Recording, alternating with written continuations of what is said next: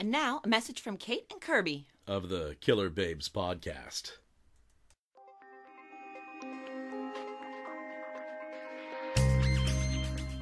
This is the Killer Babes podcast. I'm Kirby. And I'm Katie. We are the Killer Babes. Tell them what we do, Kirby. We go to places in New England because we are a New England podcast, and we find out what's paranormal, what's spooky, What's not paranormal. and we also do true crime. Yes, anything that we think is interesting in the New England area. And like Kirby said, we go when we can. We report back what we find. It's a great time, if I do say so myself. We usually stop for some brews Oh, along yeah. with the booze. Very usually. Check us out. We have season 1 and we are in 2 episodes of season 2. So we have a lot of great stuff for you guys to go listen to. Yes, and check us out on Instagram and Facebook, Killer Babes Podcast, Twitter, Killer Babes Pod, or email us at killerbabespodcast@gmail.com.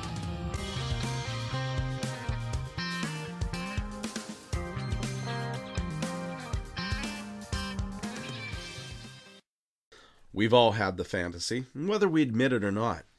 When you walk by a jewelry store on the street, your mind can't help but think, could I get away with robbing this place? Does your mind go to the thrill of the heist? Do you pick out a crew, come up with an amazing plan, and then execute it despite every twist and turn fate throws at you? Or perhaps your fantasies turn to what you'll do with your ill-gotten gains, winding up on a warm beach with a dark-skinned lovely at your side. The strange truth is, we never know what successful jewel thieves do with their loot.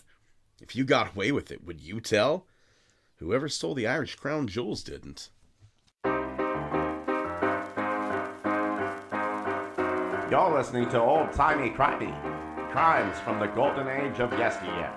Now, here's your hosts, Christy and Scott. Hey, it's old-timey crimey. I'm Christy. I'm still sick. Still stick? Still sick. Still I'm sick. still sick, and I'm Still still sick. sleepy. Why am up, I? Scott? Why am I dying? Wake up, Scott. Don't die, Scott. We have to talk about a crime. Hey, I'm awake now. Crime is what wakes you up. Yay! Instead of like an alarm chime, it's just my alarm is just like, and then Ted Bundy. What? I had a pretty good holiday. Nice. So yeah, I got some lovely gifts from Jackson. He's such a good gift giver, and we had a nice breakfast. We get special meats from a company called Nueski's. Special meats. Special meats. I mean, we've got breakfast meats. We got corned beef hash, and some bacon and some Canadian bacon. See, whenever you say special meats, I'm picturing like camel, No, it's nothing. rattlesnake. Nothing exotic. It's just like very, very high quality. These were actually the breakfast meats of choice for the chef at the White House for like 2 administrations. Okay. So yeah, they're really, really good. And so that's like a special treat that we give ourselves every couple years at Christmas time. So yeah, had a good day. Got a lot across the train. Nice. How about you? Nice. I did next to nothing. It was fantastic. Isn't that great? It is. It is. I sat on the couch. I watched an entire season of Letterkenny. If you're not watching Letterkenny, by God, you should.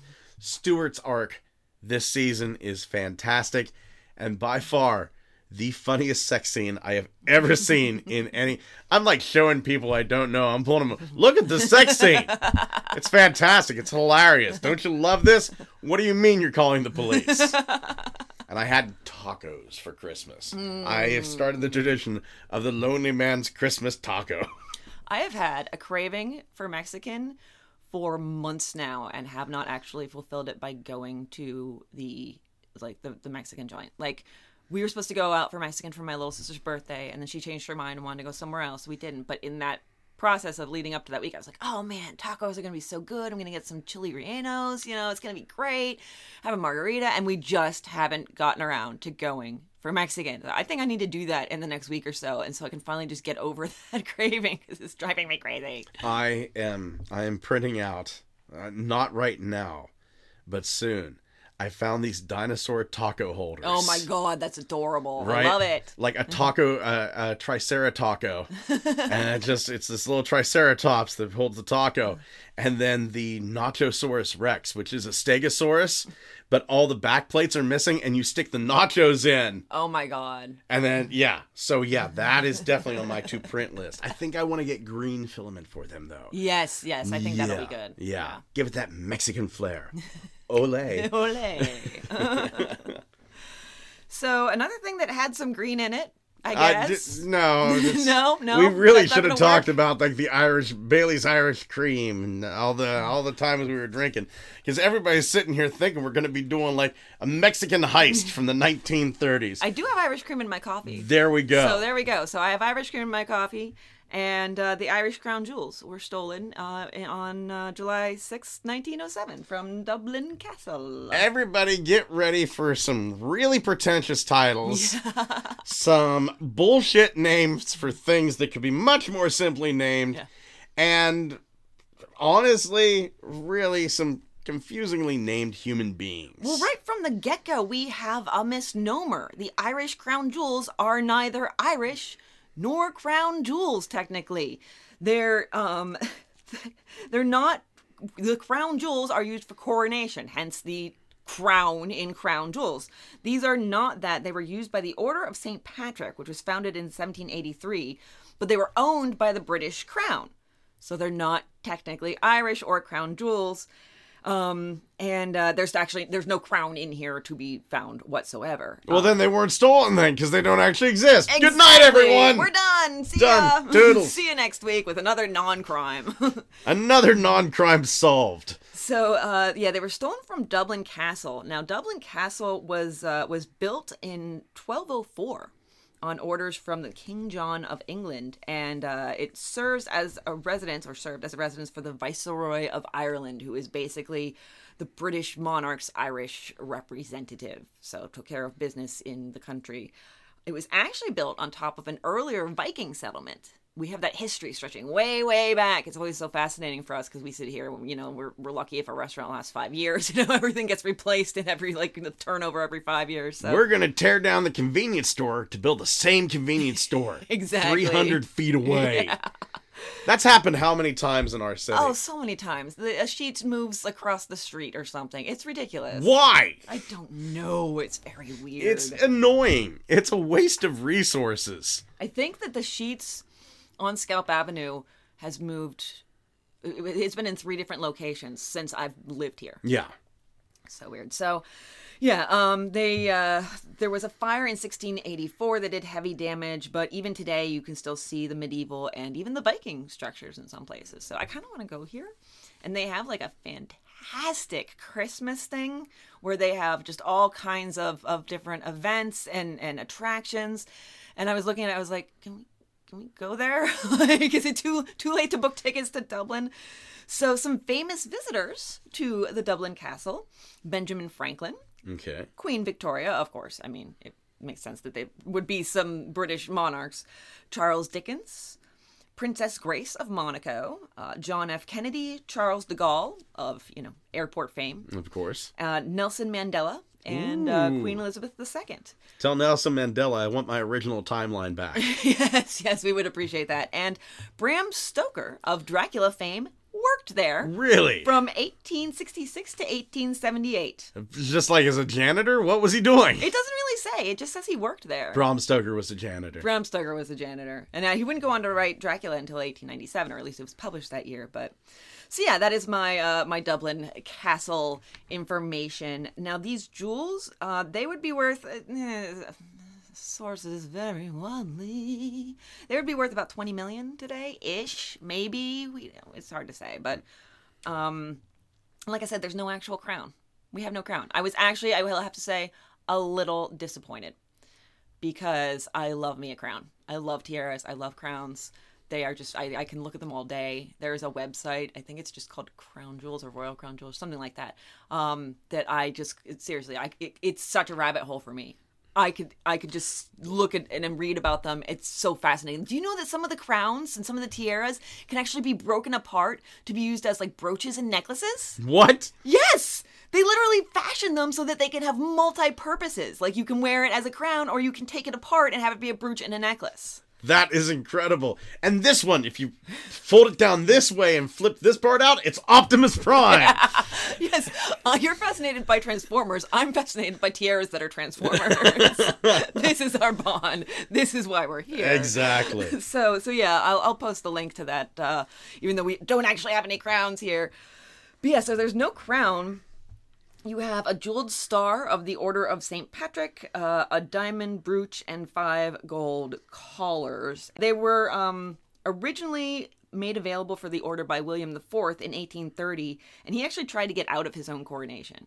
He didn't want a coronation, so like he ditched a lot of the traditional stuff that they would do and did everything as simply as possible, and that became then the tradition. Like, it basically was, he was the dividing line between the big blowouts of old, where they would have, you know, jousting and tournaments and all that, you know, medieval stuff, and now it's just, you know, like a celebration and the coronation and, you know, processions and stuff like that.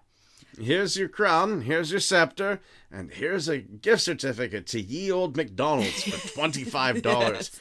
Go get yourself some chicken McNuggets. So they are 394 stones. Some of them are from Queen Charlotte's jewelry, and some from an Order of the Bath badge that was her husband George III's. There's also in there among those stones a green emerald shamrock, St.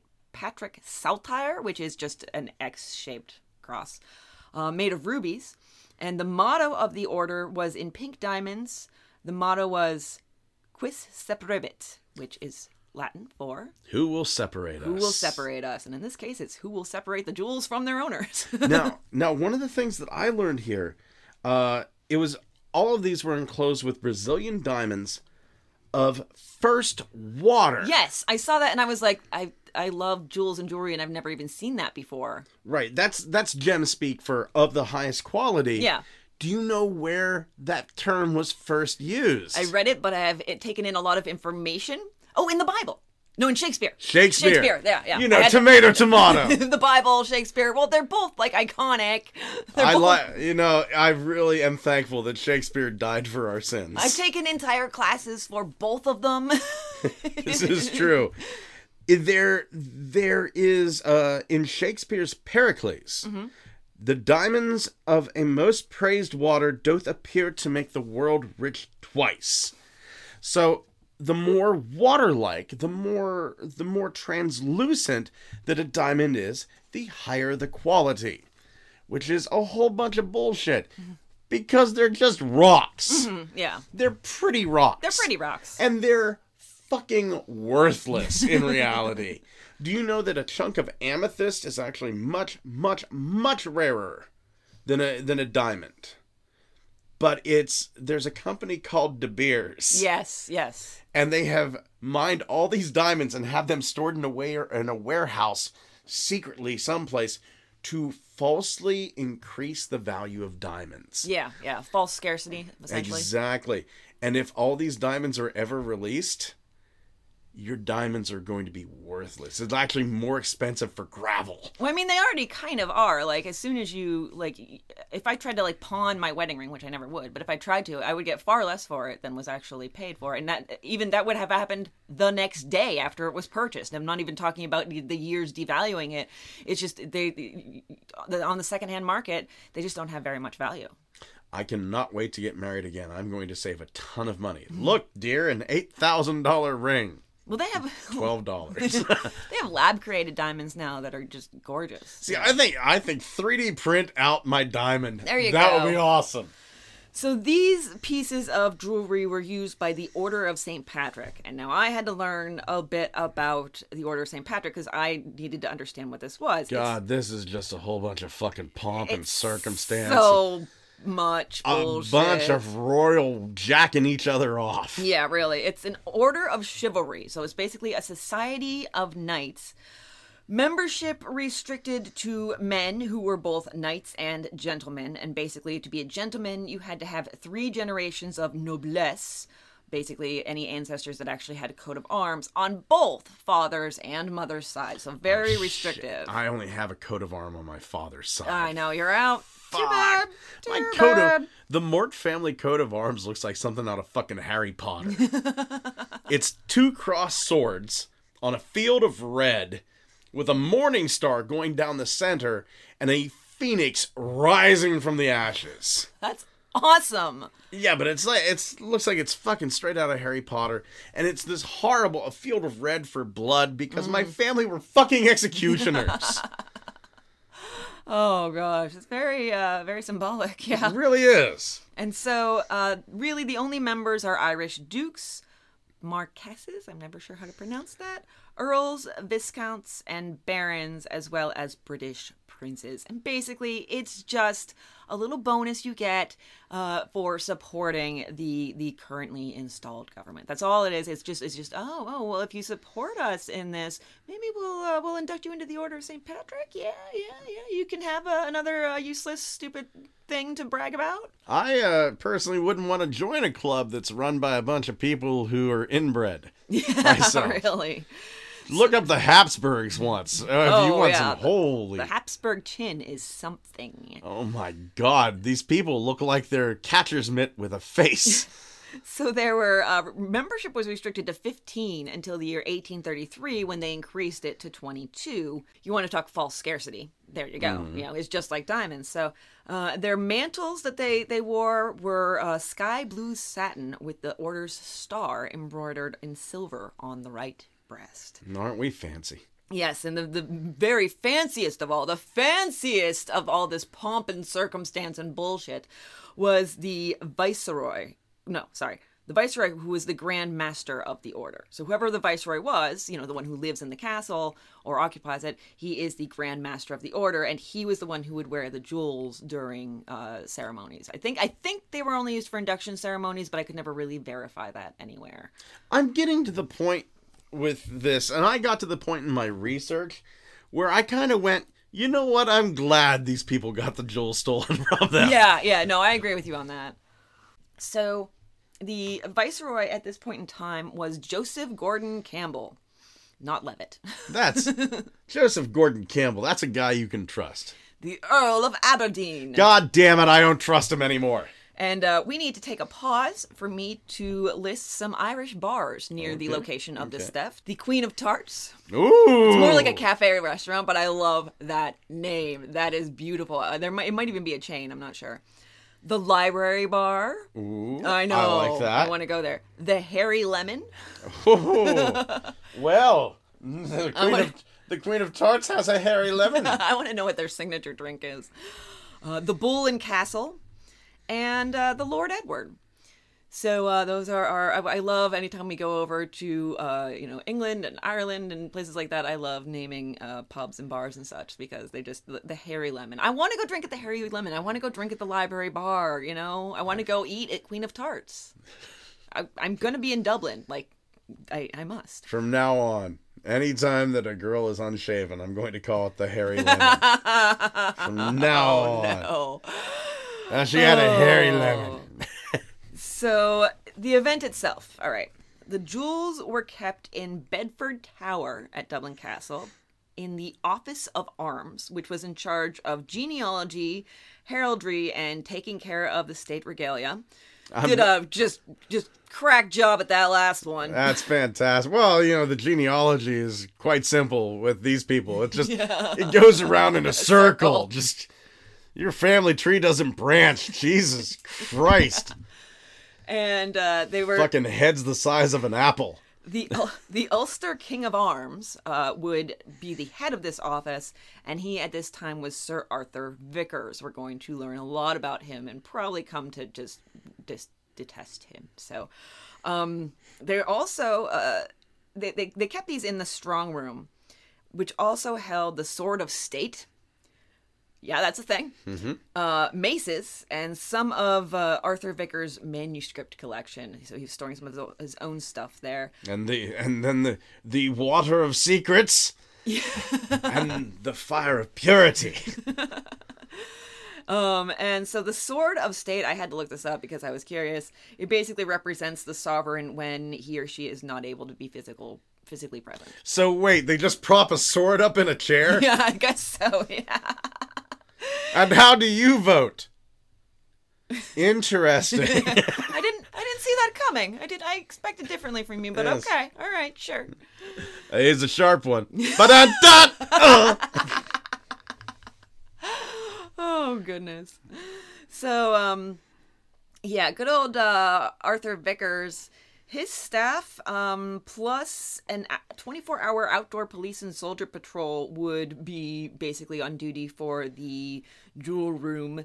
Plus, the Dublin Metropolitan Police and its detective staff had headquarters in the castle. So this place was crawling with various types of law enforcement and authorities. The Times reported that, quote, there is no spot in Dublin, or possibly in the UK, which is at all hours of the 24 more constantly and systematically occupied by soldiers and policemen. And yet... Well, here's the thing. Vickers was Irish. So I don't mean to disparage any people at all, but let's just say the Irish have a reputation. They certainly do. Yes, you're correct about that. And Vickers was really, really keen on keeping that reputation intact. Yeah, he was probably not the best person to entrust with the 2 keys to the safe. There were 2 keys, and both of them were in his power. One he kept on him, the other he kept locked in a drawer at his home. But there were lots of stories of him losing the keys as recently as May of that year. Oh, not only that. Oh, yeah. Oh, no, there's more. I know. Oh, yeah. He gets drunk one night, and he wakes up, and he's fucking wearing the jewels. Yeah, because he got drunk and he gave the keys to his friends, and they were like, I know what we're doing now. It's like the noble equivalent of drawing a Sharpie dick on somebody's forehead, but it's so much fancier and shinier. What the? Oh my God! Who put the royal pantaloons in the freezer? Even better, the Viceroy's son once allegedly stole the jewels while Vickers was passed out drunk, and then mailed them back as a prank. Like, imagine getting that in the mail. And I believe, they didn't say one way or the other in my sources, but I believe he didn't even know that they were missing when he received them in the mail. Well, they're kind of like stored in the safe, so why would you if the safe is locked, they're safe in there. If they're safe, that the actual object is called a safe. Well, here's the thing. The safe was built in 1903, so only 4 years before. But they built it, and then they couldn't get it through the door to the strong room, which, safe, strong room, both very good things. Let's double up on the security. But no, instead, they were kept in Vickers' office. So you not only had his 2 keys, but the office staff itself had 7 keys altogether to the door. And yeah, he was also known to show off the regalia to impress visitors. So visitors with hairy lemons? Perhaps. They had last been worn in March 1907, and they were last seen in June 1907. So we come to July. Now, first we have July 3rd. The cleaning woman, Mrs. Farrell, she finds the entrance unlocked, but no one bothers to say anything to Vickers about it, or he doesn't say anything about it. I don't know. It was probably just standard thing. It's fucking unlocked again. Vickers got trashed. I'm probably going to find him with jewels and a Sharpie dick on his forehead. Jesus Christ. I know there's going to be a puddle of vomit or piss or something whenever I open up this door. And she's the cleaning woman, so of course she has to deal with it. So, and then July 6, 1907, she, Mrs. Farrell again, finds the outer door to the safe room wide open. The inner door is locked, and the keys are still in the lock. So that's kind of strange. But yet, we have no concern for Vickers. He does not really bothered by any of this. That afternoon, Knights would have these collars, and I already mentioned there were 5 collars. And it's basically like when you think of, a king in his full coronation regalia, it's like a wide set necklace. That it falls on from the shoulders more down to the center of the abdomen, I guess. So if you ever go to Ross or TJ Maxx and you see those fancy disco belts that are like a bunch of gold medallions interlaced, and yeah, it's essentially that. Yeah. And so there was a knight that had died, and he goes to put the collar in the safe, and he finds it all cleaned out of all of that stuff, and also his mother's jewelry. Oh no! Insult to injury. Which is the one that worries you the worst? Am I gonna have to tell the king, or am I gonna have to tell Mom? Yeah, right? They're both, like, horrible to have to deal with. Oh my god, both my mom and the king are gonna be so disappointed in me. And but they actually, the thieves or thief, we don't know, left the ribbon and the clasp of the badge behind. So that could either mean they intended to bring them back, or that they just weren't really in a hurry because we can just take the ribbon and the clasp off, or maybe they were already separated from the badge. We have no way of knowing. I like to think like Vickers got blackout drunk and one of his friends dared him to eat it. Yeah. So the Irish International Exhibition was set to occur in just a few days, and they were going to bring Bernard Fitzpatrick, 2nd Baron Castletown. Jesus fuck. I know, into the order, and in order to induct him, they needed the jewels. And guess who was on his way for the Irish International Exhibition? Oh, King Edward VII and Queen Alexandra. And the king is pissed. He's so pissed. He's like, I'm not only disappointed in you, I am also very angry. What do you mean your mother? Oh shit, your mom's oh god, no, I'm not gonna go talk to your mom. So he actually has the king cancels the ceremony. I mean, I guess they can't do it without the jewels. And Yeah. You know, it's like batteries in the remote. It's not going to work without the jewels. yeah, right, exactly. Jesus. It's all very symbolic and stupid anyhow, so. Look, here's a piece of gum and a fucking toothpick.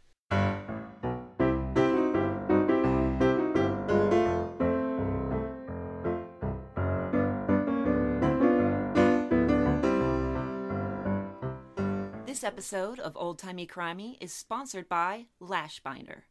The world's quickest, easiest, and safest tool to apply strip lashes is here. It was created by celebrity makeup artist Cassandra McClure after hundreds of her clients complained of the same problem. So, she developed a tool that is easy enough for 5-year-olds.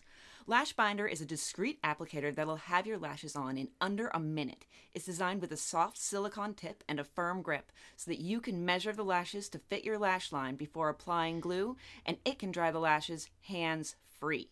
You only need one lash binder because it comes with a lifetime warranty. Ready for the best part? For each tool you invest in, Lash Binder donates one to a cancer patient that has lost her lashes to chemotherapy. Anybody who has ever fought cancer or helped a loved one fight cancer knows how important it is. The self-confidence. That self-confidence, it's a huge boost. Use our code OldTimeyCrimey for $5 off your first order at lashbinder.com and get your lash on and help someone fighting an immense fight get their lash on as well. That's code OldTimeyCrimey at lashbinder.com.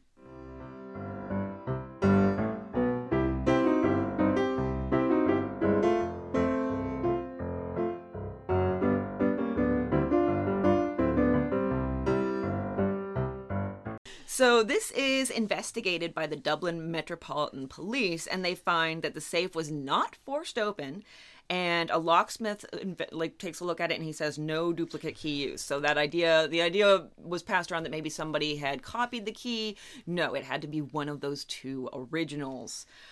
You have Detective Chief Inspector John Kane of Scotland Yard. He comes in on July 12th, makes a report, supposedly names the thief, but the Royal Irish Constabulary blocks the report from being released. Which means it's somebody they don't want to get in trouble. Exactly, yes. They're trying to avoid some sort of scandal here. Which honestly, in my mind, throws Vickers and his son right the fuck out the window. Quite honestly. Because they seem like the most obvious. Yeah. Yeah. And the thing is, it's like, what would you do? It's fuck it, Vickers did it. Where's the harm in going, this is the guy who did it, fuck him? Yeah. So there were some stories that came about as a result of this, and we're going to get into this. But just before we get into the actual like suspects and all that, there were, aside from the investigation, you had psychics, of course. Of course. They had visions of the jewels, and then so they would send people to go dig in graveyards, and nothing was ever found. Those loony bastards. Fuck them. Then you had Arthur Conan Doyle, author of Sherlock Holmes. I'm okay with Artie. He was a distant cousin of Vickers, actually. And he even said, hey, I'll help. I've got the mind for it. So, and there was a £1,000 reward. That's $134 in today's US dollars. Do you know who Sherlock Holmes is based off of? We've talked about this before, haven't we? I don't believe so. Who? Arthur Conan Doyle's doctor. Oh, okay, all right. Dr. Arthur Bell. I think we might have talked about this a long time ago, though. Yeah. So, Conan Doyle had a doctor named Arthur Bell. And whenever you would sit down in Arthur Bell's office, you just walked in and sat down. You didn't sign in or anything.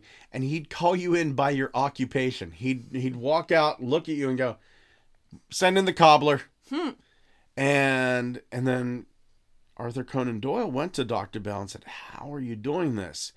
And it was all deduction. He said, cobblers have the interesting thing of the inside of their pant leg wears from working on the shoes, having the shoes in between and holding it.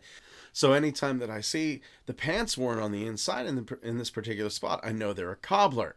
I know that a woman is either in the beginning stages of pregnancy or suffering from kidney stones if I look down and her shoelaces are tied a certain way. And if you're in the first month of pregnancy, your shoelaces start to go from center off to the side. And it was just this whole thing of he would just go in and like Sir Arthur Conan Doyle is fascinated by this and create Sherlock Holmes based on his friend Dr. Arthur Bell. That's so cool. Yeah. I love it. Very smart doctor. Indeed. So, yeah, and then they offered a big reward that was offered by Scotland Yard. Nobody ever took them up on that as far as I'm aware. So shall we get into the suspects? I would like that. All right, well, should we start with Vickers? Let's start with Vickers. Yeah, get him out there. Of course, we know he had the keys, but he vehemently denied any sort of involvement and was still fired from the position eventually. At first, he refused to resign, and then there was a viceregal commission being held in January 1908. Why do we have to have the bullshit? Viceregal commission! Well, Vickers wanted a royal commission, because a royal commission could issue subpoenas. See, a royal commission, I'm okay with that. Royal commission. What the fuck's a viceregal? Yeah, I know. I think it has to do with the viceroy, I would imagine. So it's like a slightly lower authority, because so the viceroy is holding this, but if it was a royal commission, it would be the king holding the commission, and therefore they could issue subpoenas. I don't know. It is a silly name, and I was like, do I have to say that? I guess I have to say that. So this commission criticized Vickers very, very heavily, and we'll get into some other findings of the commission. So he was forced to resign, along with all of his staff, and they even sold off his whole private library at Sotheby's for £621, which is $81,000 today. That puts a little dent in the $20 million. He was really irritated by that. In November 1912, so things and stories were still going around about this 5 years later, the London Mail published a story that said Vickers let his supposed mistress get the key and she ran off to Paris with the loot. Vickers sued them for libel, and the paper was like, all right, yeah, we made it up. The mistress doesn't even exist. And he got £5,000, not reward, but, they awarded him £5,000 in response. By far, my favorite thing taking notes this time around this week was being able to make that little pound sign with the L. Yeah, the pound sign is fun. Fun. Yeah, that's the downside of doing it typing. Whee! But I will either write just L and then the number, or 5,000 LBS, like pounds. So I'm too lazy to go to the character map. So he then eventually died in 1921. The Irish Republican Army killed him at Kilmorna House for being a royal informer and burned down the house. We're going to come into several deaths that seem like they happened not too long after the theft, and it's of people who were suspects, and it's kind of suspicious, but he was 59. Yeah. And it was a time of turbulence in the area, so... and also he was a royal informer, so that didn't help. Now, I do want everybody to keep Kilmorna House in the back of your mind. We're going to come back to that at the end, and it's going to be interesting. Yes. So after Vickers dies, he leaves nothing to his half-brother, Pierce Charles DeLacy O'Mahony. I know, right? Jesus. His half-bro promised to recompense Vickers for the loss of his incomes due to the resignation. He did not. And that strikes me as very strange. Why would you promise that you would pay somebody back for their lost wages unless you were somehow involved, or someone you were related to was somehow involved in the reason for those wages being lost? Do you get me? Yeah, I get It's you. very suspicious, and putting it in the will makes it all the more, I think, scandalous and attention-grabbing. If he just, like, written a letter to the editor or whatever, I don't think it would be as nearly as talked about. But when it's in the will, oh, you know that they're turning their pinkies up and talking about that over tea. Vickers called his brother a slack cunt. Did he really? No. Okay. I like to think he did, right in the will. I leave that slack cunt nothing. My mother listens to this. So there was that, and that was the father. The half-brother was the father of Vickers' assistant and nephew, Pierce O'Mahony. There was really no real evidence to point to him other than that thing in the will. And he died in 1914 in an accidental shooting. So again, we have this kind of trend. Accidental. And I couldn't find his accidental. I couldn't find his actual, like, birth year. Everything was about his father. So I couldn't really figure out how old he was when that happened. Then we have Shackleton. Shackleton. Sounds like a private eye. Shackleton! Shackleton. P.I. You're out of control. So he is basically an assistant or second in command to Vickers, the brother, if this name sounds familiar, of explorer Ernest Shackleton. Explorer of Antarctica. Yes. I love Antarctica. Yeah. It seems like it would be too cold for you. It's extremely too cold. If you ever get the chance, go to Google Maps and find McMurdo Station Okay. in Antarctica and be amazed that there are stores and, like, coffee houses Oh, wow. in fucking Antarctica. Who knew? Yeah. Huh. Yeah. And I mean, McMurdo Station, everyone knows it. It's the station from The Thing. Yeah. Right? But, like, you go to Google Maps and it's like, oh, holy shit, here's a little cafe. Huh. And you know, what the fuck is going on here? And it's this weird, it just looks like God's chilly fist, like, punched a hole right into the side of a fucking field of snow. And then all of a sudden, there's a Dollar General. Okay, there's no Dollar General there. But you get the gist. There is a community down there. Wow. It is just the weirdest thing to see in Google Maps. Nothing. A cafe. That is so strange. Yeah, the Ernest Shackleton story is really, really interesting. We don't know if there's any real crimes associated with him that we could get to, but it's interesting how he ended up really becoming famous for, I think, if I'm remembering correctly from a podcast I listened to, for not accomplishing his goal. And the people who actually accomplished the goal, let's say that again, the people who actually accomplished the goal are less famous. So it was kind of a strange irony to me. If you're gonna fail gloriously. Yes. So this Francis Shackleton, Vickers really thought it was him, but no real charges ever brought up. He was close friends with Vickers. He lived with him for 2.5 years. So he knew the guy. He knew his routine. He knew his routine with his scotch, and leaving the keys around. And so, on July 4th, 1907, the jewels could have been actually stolen by this point. We don't know exactly when they were stolen. Not Vickers, but Shackleton said at a luncheon that he wouldn't be surprised if the jewels were stolen. Looks a little suspicious, Shackleton, just a little bit. You can't always believe that. One time, this is no lie, it made me look like the guiltiest fuck in the world, right? I found a glorious piece of wood that I wanted to put on my lathe and turn into, like, slats for a chair, right? It's this long branch of wood. It's about 6 feet long. It fell off of an oak tree in Mount Davis. And I go to my buddy's house and I go, look at this wonderful piece of wood. And he's like, yeah, whatever, right? I go, I'm going to turn to slats for the chair. I'm going to get, and then I go, you want to take a walk? And let's go for a walk through the woods. Maybe we'll find some stuff. We ended up at his brother's house, whose back window has been shattered by something on his truck. Right? I'm the one that suggested to go for a walk. I'm the one with the blunt force trauma weapon in the back of my car. And it's a thing where we called the police, and the police said, yeah, probably somebody just took a piece of wood and went bam, like that, because there's no rocks or anything inside there. Like, and I'm just sitting around going, like, everybody thinks it was me.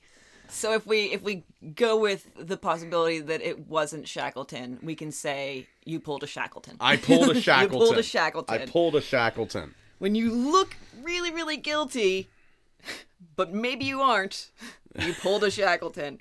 So yeah, the theory is that, of course, Vickers got drunk, as you could guess, and Shackleton and his accomplice, Captain Richard Gorges. Gorges. I'm going to go with Gorges. We're going to go with Gorges. Gorges, Captain yeah. Gorges. Who was, quote, a reckless bully, a robber, a murderer, a bugger, and a sod, end quote. From now on, you'll refer to me as Corporal Sexy Pants. They got him drunk, stole the keys, took the stuff, put the keys back, boom, done. So Detective Kane insisted that Shackleton wasn't it. He's like, it's not him.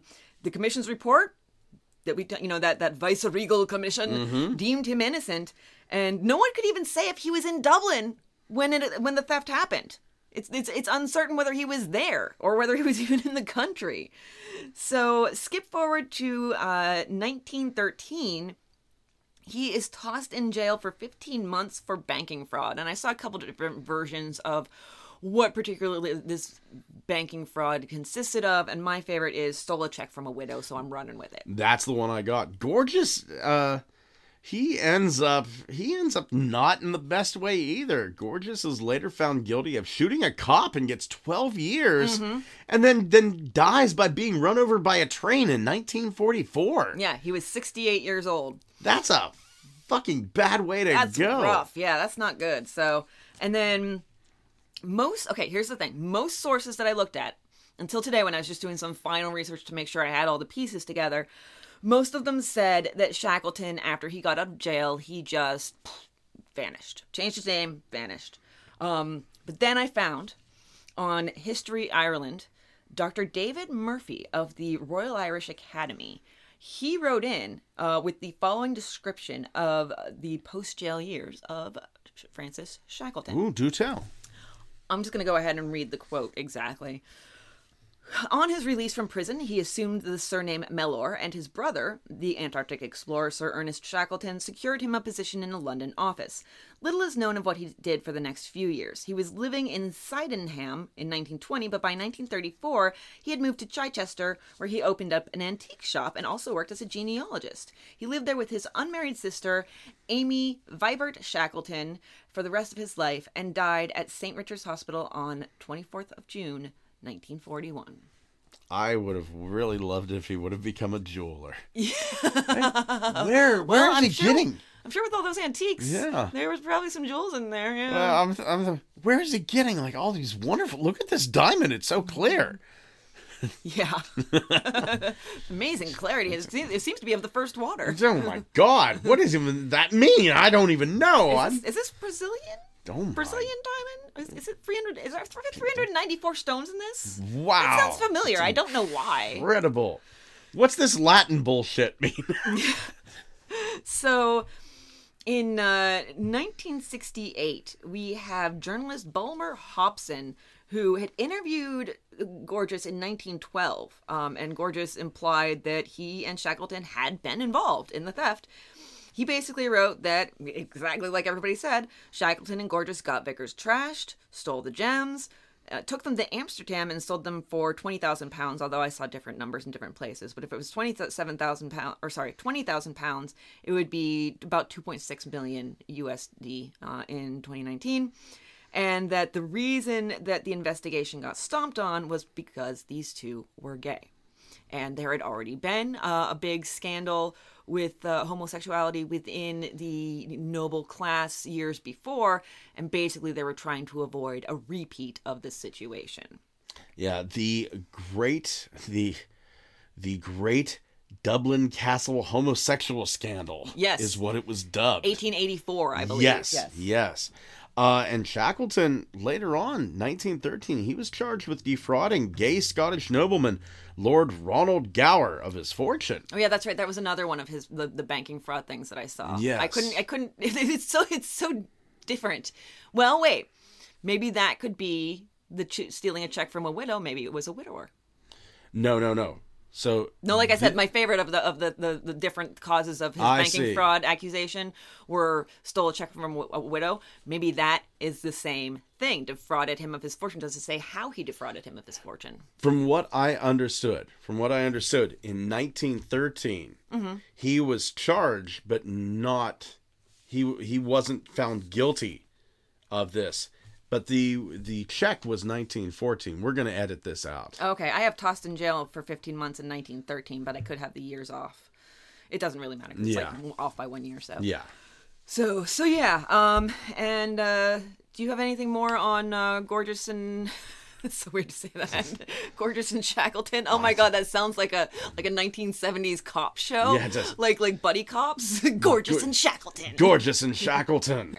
Who would play Gorgeous and who would play Shackleton?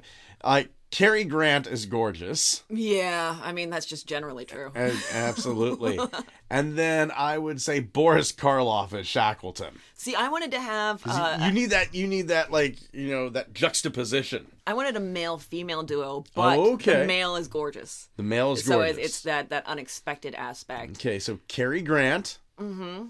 And we're talking Cary Grant, I feel more 50s. Okay, so we want to go back a little bit further? No, I was saying buddy cop show of the 70s. Oh, okay. Well, actually... But I'm not as up on my 70 stars as I am on my 50 stars. Let's see, No, it wasn't Cary Grant, it was Rock Hudson. Rock Hudson for the 70s, because he was in Macmillan and Wife. Okay, all right. So I would say Rock Hudson. And for the 1970s, who would you... Angie Dickinson. Yeah, Farrah Fawcett. Ooh. Yeah. Yeah, there we go. All right, we've cast our 1970s buddy cop show. There we go. Gorgeous and Shackleton. Excellent. So yeah, that's all I have on them. And then we have Goldney, I think, just left, and then random other theories that are kind of some of them hilarious. Go for it. All right, so Francis Bennett Goldney. This is just a brief aside. He was the Athlone Pursuit. No, I can't. Can you say it? I don't even know. I don't think I have Goldney, because I would have giggled myself to sleep. The Athlone Pursuivant? May I? Sure, yeah. It's right there. Athlone Pursuivant? Yeah, right? Pursuivant at the castle? Why do you make words that we can't say? See what I mean? See what I mean about this? This is... Oh, he's the Athlone Pursuivant. Which is basically just a junior officer of arms. Just call it that. There you go. Call it that. Junior officer of arms. And basically he had Assistant to the manager. Yeah, exactly.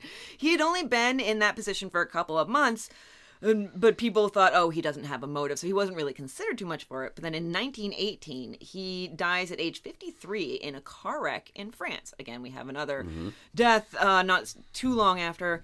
And they find, when they go to his house, just a treasure trove of stolen crap. Oh, my God. Absolutely, yeah. He had the sticky fingers, and he had them bad, but no crown jewels. So there was a moment when they made a connection. They were like, oh, wait. He was the Athlone at Dublin Castle, so maybe we'll find the crown. No. Oh. So some other theories. There were theories that the Irish Republican Brotherhood had stolen them and smuggled them to the U.S. I'd go with that. I like the one that the theft was arranged by the monarchy, and the jewels form part of a badge that Queen Elizabeth II now wears, which features Indian diamonds. But this theory has been disputed by Buckingham Palace. But that would kind of crack me up if it was it's still almost hidden in plain sight. I could see that, because I gave them the jewels. I'll take them back. Mm-hmm. And plus, Queen Elizabeth II, some people deny that she does this, but she commits warfare by wardrobe. Okay. She wears particular items that have particular meaning. And depending on, sometimes their source who gave them to her, it can be because she can't really say anything. So it can be a very quiet kick in the face that the other party doesn't even feel, depending on what brooch she's wearing or what tiara she chooses, so. Did you see the Queen today? She had a diamond brooch in the shape of the middle finger. Yes. I mean, essentially, it is a bit of a middle finger to whoever she's, basically warring with. But yeah, it's very, very under the radar, and it's fascinating to me. So yeah, we have that theory. There was similarly to that, a 2002 book posited stolen by Unionists in order to embarrass the government and then secretly given back to the royal family, which I don't know why you would do. If you're going to steal something, just steal it, take it. Yeah. The office where they were stolen from had this long-running folklore that the jewels never really left. They never walked out that door. They were just hidden somewhere in the clock tower. I can see that. Like, Vickers gets drunk and just misplaces them. I have a hide and seek with myself. I love it. Oh, that would have been hilarious. So in 1983, the clock tower was torn down because it was getting pretty rickety. Now remember, Bedford Tower that we talked about at the beginning of this, that's the clock tower. Yeah, that's the clock tower. And the Chief Herald kept a close eye on the work when they were tearing things down, tearing up floorboards and walls and stuff. And the jewels did not turn up. So some stuff that happened in later years. Let's see here. We also have Lord Haddo. Oh, okay. You want to talk about Lord Haddo? Yeah, just because of the name, Lord Haddo. Am I correct that he was the Viceroy's son? Yes. He was the one who stole the jewels and then mailed them back. Right. Lord Haddo was blamed for the involvement by some newspapers. But, yeah, he was in Great Britain the entire time. I just want to mention Lord Haddo because it sounds like a Star Wars character. It does. It sounds like either that or a brand of tuna. I don't know why. Now, Lord Haddo brand tuna. It's crundulicious. Pat O'Brien, the MP, he blamed loyal and unpatriotic unionist criminals. Yes, yes. And then a jeweler named James Weldon actually received a letter with very, very specific details about the jewels and their whereabouts, and identified, James Weldon said the person who I met, the phrasing of this is weird, basically pointed the finger at Shackleton. 20 years later, he gets another letter. He brought that letter to President of Ireland at the time, W.T. Cosgrave, who said, quote, "They're ours anyway, so we might as well have them," end quote. Notice I didn't even try an Irish accent. There was just a slight something there. I was like, I'm not gonna... of snootiness. Yes, exactly. I'm not going to try an Irish accent and embarrass myself. In 1974, the last knight of the order died. So they are no more Order of St. Patrick. In 1983, I think it's pronounced Garda, or is it Jarda? I'll go with Garda. Garda, yeah, which is basically Irish cops. Got an anonymous tip, and they went searching in the Dublin mountains using dogs and metal detectors. And guess what they found? Nothing. Not a damn thing. Jack shit. Probably some quarters or something.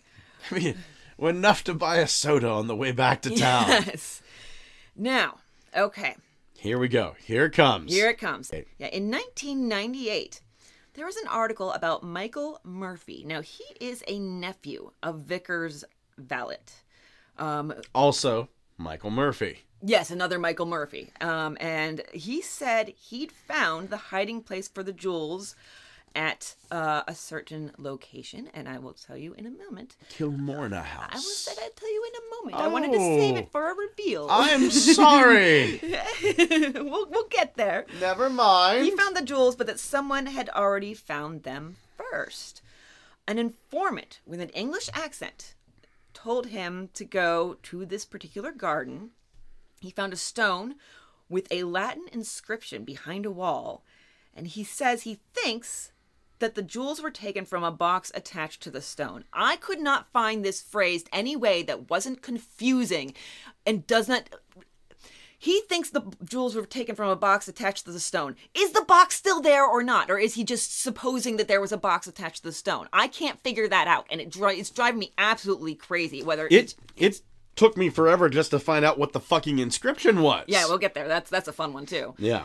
So, and there was also a part of an old map, some other documents that were looted from this location that seemed to point towards this particular location in the garden. Murphy has never released these. The informant, when he talked to Murphy, said, "It's all over. The evidence is there on the ground for you to see." Now, this was at, I told you to keep in your head, Kilmorna House, which I believe from the property records I could find was owned by the Mahonies, and they allowed Vickers to live there after his downfall until his death. The inscription. This is it. Here it The is. inscription on this stone that may or may not have a box attached to it. Unclear phrasing. Why do we not have a picture of this fucking box? We don't have anything. He's the just, stone. Yeah, this could all just be a story he's telling. Yeah. We don't know. The inscription is "Causa finita est." The cause is finished. Bracketed with 2 lions' heads. What do the lion's heads mean? I have no idea. There's got to be some meaning there. They've got to be symbolic of something. I guess kind of royalty, king of the Maybe. jungle, royal jewels. Or maybe it's supposed to crown. point to a particular organization that has lions' heads, or a particular person who has like a lion's head on their coat of arms, maybe? Possibly. It has to mean something. It has to point in some direction. I don't think you go to all this trouble without things, everything you do having meaning. So the fact that they're found at Kilmorna House is definitely suspicious. We have not one, but 2 of the principal people that fingers were pointed at who owned and or lived there. And yes, sure, somebody could place this box and stone there in order to sort of set somebody up. But then they never did anything about it during, the lifetime of the people who, Vickers and Mahoney. So, yeah, it's all very mysterious. It's, but that is the case of the theft of the Irish crown jewels that were neither Irish nor crown jewels. Yes. Now, I want to throw in a little bit of a fun fact here. Absolutely. We're talking about some real crown jewels. This is like a super tiny crimey. The actual English crown jewels. They were almost stolen by a Captain Thomas Blood in 1671. Ooh. Now, a lot of people think, oh my God, if they ever found out who did this, execution, prison, all depends. King Charles II was so impressed with the audacity of the whole affair. He went, "You ballsy motherfuckers tried to steal my shit. I like you guys. Everyone gets released. Except for you, Thomas Blood. You get a pension of £500 a year, which equals $114,685 today." Wow. Right. And he got a place with the king's bodyguards. So It's pretty cool. yeah, it doesn't always mean bad things. If you're suave enough, if you're charismatic enough, that's right, charismatic, not charismatic. If you're Charismatic enough. if you're charismatic enough, by God Almighty, you can get away with this shit. I do believe that there is a fantastic episode of Noble Blood about Charles II. And yeah, he was quite something. I'm looking it up right now. Noble Blood has been so good. I wish it came out more frequently. It's the desperate young King Charles II. It is just a really good episode. It's fun. So yeah, I would recommend that to anyone. But yeah, that's fascinating. I love that. That seems, from what I know about Charles II, that sounds right. That sounds exactly right. Yeah. So I'd love to. I hope that's what they were planning was. No, we're gonna try this. It's a win-win situation, no matter what. Because either we're gonna steal the English crown jewels, or he's just gonna be fucking impressed. More people need to be like that. yeah, really. Yeah. So yeah, that's that, I guess. Yeah.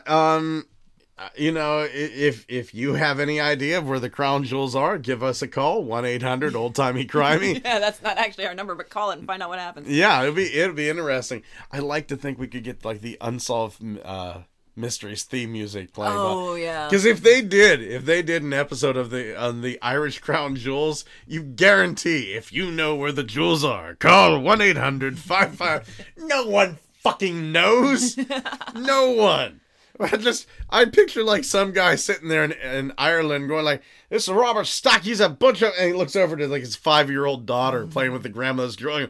Holy shit. Oh, that's beautiful. Yeah, so, what you up to this weekend? Working.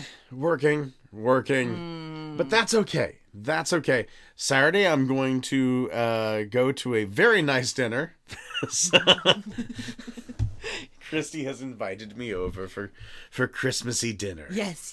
We're going to have the family Christmas. My various relations are coming into town, and then we have also family friends coming, of which you are one. So, yay! So Scott's going to come to our Christmas dinner and have some of my turkey. Now, we prepare the turkey very awesomely. No, I'm not going to have any turkey. Okay, all right. I won't. Turkey makes me vomit. Oh, then don't have turkey. Absolutely not. Don't have turkey. We'll have lots of other stuff you can have. Turkey, duck, chicken, any bird, for whatever reason, turns my stomach. I did not know that. Yeah. That's interesting. Absolutely turns my stomach. And there are certain things I can get away with. For example, like vegetarian chicken. Mm-hmm. Yes, they make vegetarian chicken. Love vegetarian chicken. Every once in a while, Long John Silver's chicken, I can stomach. Not really enjoy, but if there's nothing else around, I can stomach it. But other than that, no, it is just... You can be able to be around the turkey? I can be around it. Okay. But, yeah, it's... Thanksgiving's never been a good holiday for me. Imagine not. Yeah. I'm sorry, I didn't even know. Oh, no, that's okay. That's okay. Once again, it's one of those things, I don't broadcast it to the world. If there's turkey, fuck it, I'll suck it up. I'm not a puss. It's just turkey. It's a dead bird lying there. I'm fine with it. Just don't make me put it in my mouth. Okay. Yeah. All right. So what are you up to this week? Well, pretty much that. Yeah, there we go. Cleaning and then cooking and then family and food and stuff like that. The 3S, family, food, and French toast. There we go, yeah. So that has been our show. We hope you enjoyed it. If you did, please rate and review us on whatever platform you are, if you can do so. Subscribe, follow, all that fun stuff. Yeah, those 5-star reviews and just put something in there. Tell us what you think of our latest episode or something like that. You don't really have to go into great detail, although we do love compliments. Mm-hmm. So yeah, it's just real simple. Just log into that iTunes and do it up, and we would really, really appreciate it. And some other things you can do to support us. You can go to patreon.com/oldtimeycrimey, where we have more bonus episodes like the ones we released recently over Christmas week. And you can also become a private dick if you want, or other different levels of membership.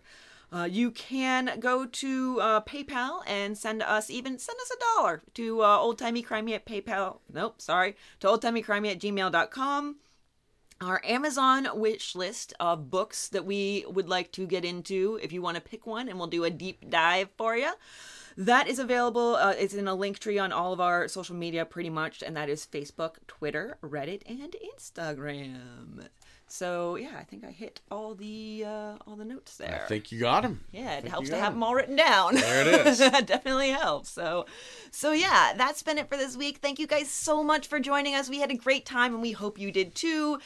And maybe check your attic, just see if there's some jewels up there. You know what? I bet they're in a gumball machine someplace in Ireland. Yeah. Just waiting for the first quarter to hit.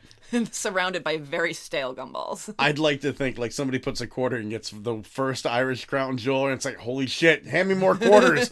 And they can see it inside that little plastic ball. Yeah. And, oh God, let it be this one. So many quarters thrown into that thing. All right, thanks for joining us, and we will see you next week. Bye. See ya.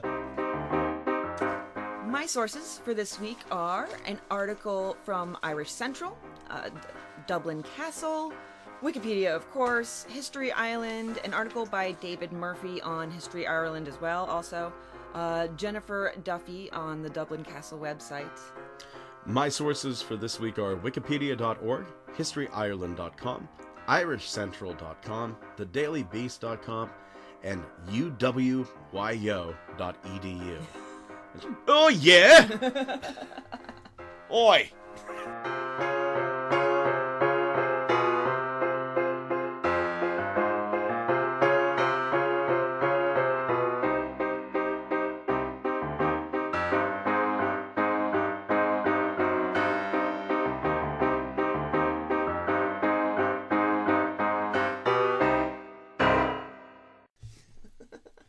I have a silver Sharpie. You can have fancy face dick whenever you want. I'm going to tell that to women I'm trying to sleep with. You know what? Yeah, sure. What can you give me? A hairy lemon. Yeah, that works. But I got a friend who give me a silver face dick anytime I want. Now what do you got to offer me? Oh, what a fairy tale. Yeah. The hairy lemon and the silver face dick.